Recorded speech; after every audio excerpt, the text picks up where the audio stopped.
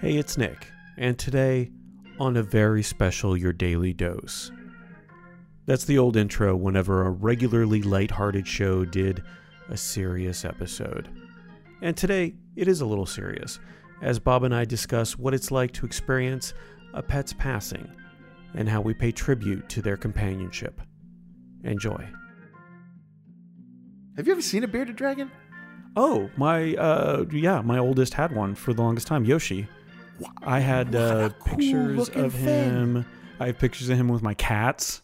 Oh, They would get along? Oh, he would chase them around, and they would let him boss the two little girl cats. Oh, I love Yoshi as the name. I Yeah. feel like I might have known about this animal before because you having a dragon named Yoshi. My niece had one yesterday at Easter, and it was the first Yeah, it's a chance I could- traditional Easter animal. It was Lay some delicious. eggs. Incredible. Really good. And the color, they come out colored so you don't have to color them yourselves.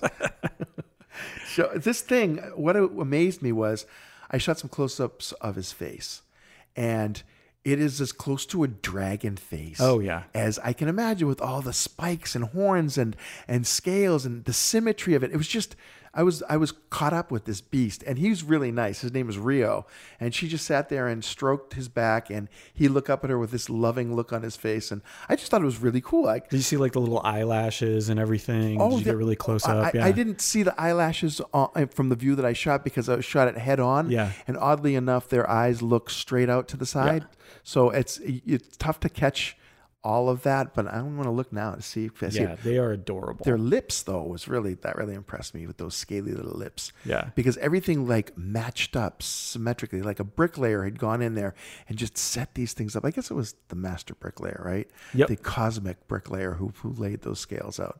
But okay, I didn't realize that you had experience with that. I thought I was introducing you to something that I could brag about. No, they're fantastic. And so Yoshi actually passed away recently. Oh. So it was pretty upsetting. What kind of ceremony do you have for We baby had dragon? a little burial, and then because they like to eat hibiscus, I went out and got a little hibiscus tree to plant where we buried him. Are you kidding me? Yeah. That's like super sweet. That makes me Yeah. want to cry. Yeah, it was really nice. He brought us all a lot of joy. I mean, just the pictures I used to take of him, I used to have so much fun. I need to go look at these guys. I feel like Yeah, I'll I've send missed you your some. Yeah. I missed your whole Yoshi chapter, but I have to tell you there's a sweetness to that whole hibiscus tree thing because I've only buried one animal that I had as a pet on my own property. And that was my cat Eminem, and I buried him under the window he used to look out. And it was that thing you feel, Yeah. right? He was also the only pet that died in my house. Oh, okay. And yeah, so I guess he gets a little extra privilege. But now, do you have other pets that you've buried and had ceremonies for? Not so much in the way of ceremonies, but yeah, like once you go to the vet to have a animal put down, that's a traumatic experience because you're doing it in this sterile environment. You're saying goodbye. You're watching them, take worst. their last breaths, really.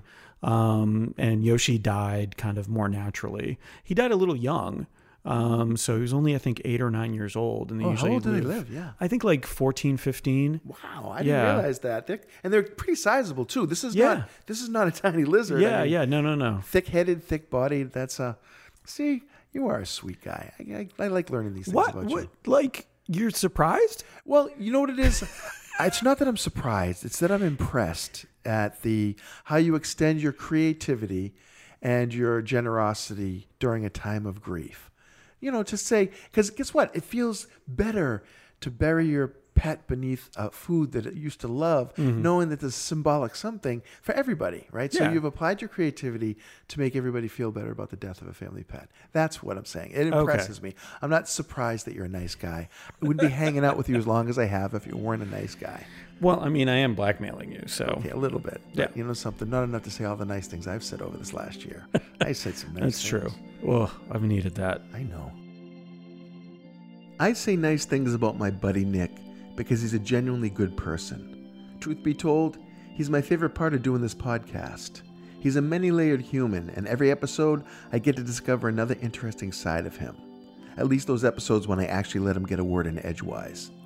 I'd even go so far as to say that I like Nick so much that when he dies, I'm going to deliver his eulogy and bury him under a hibiscus tree. because he is my bearded dragon, and that's what friends do for friends. Thanks for listening.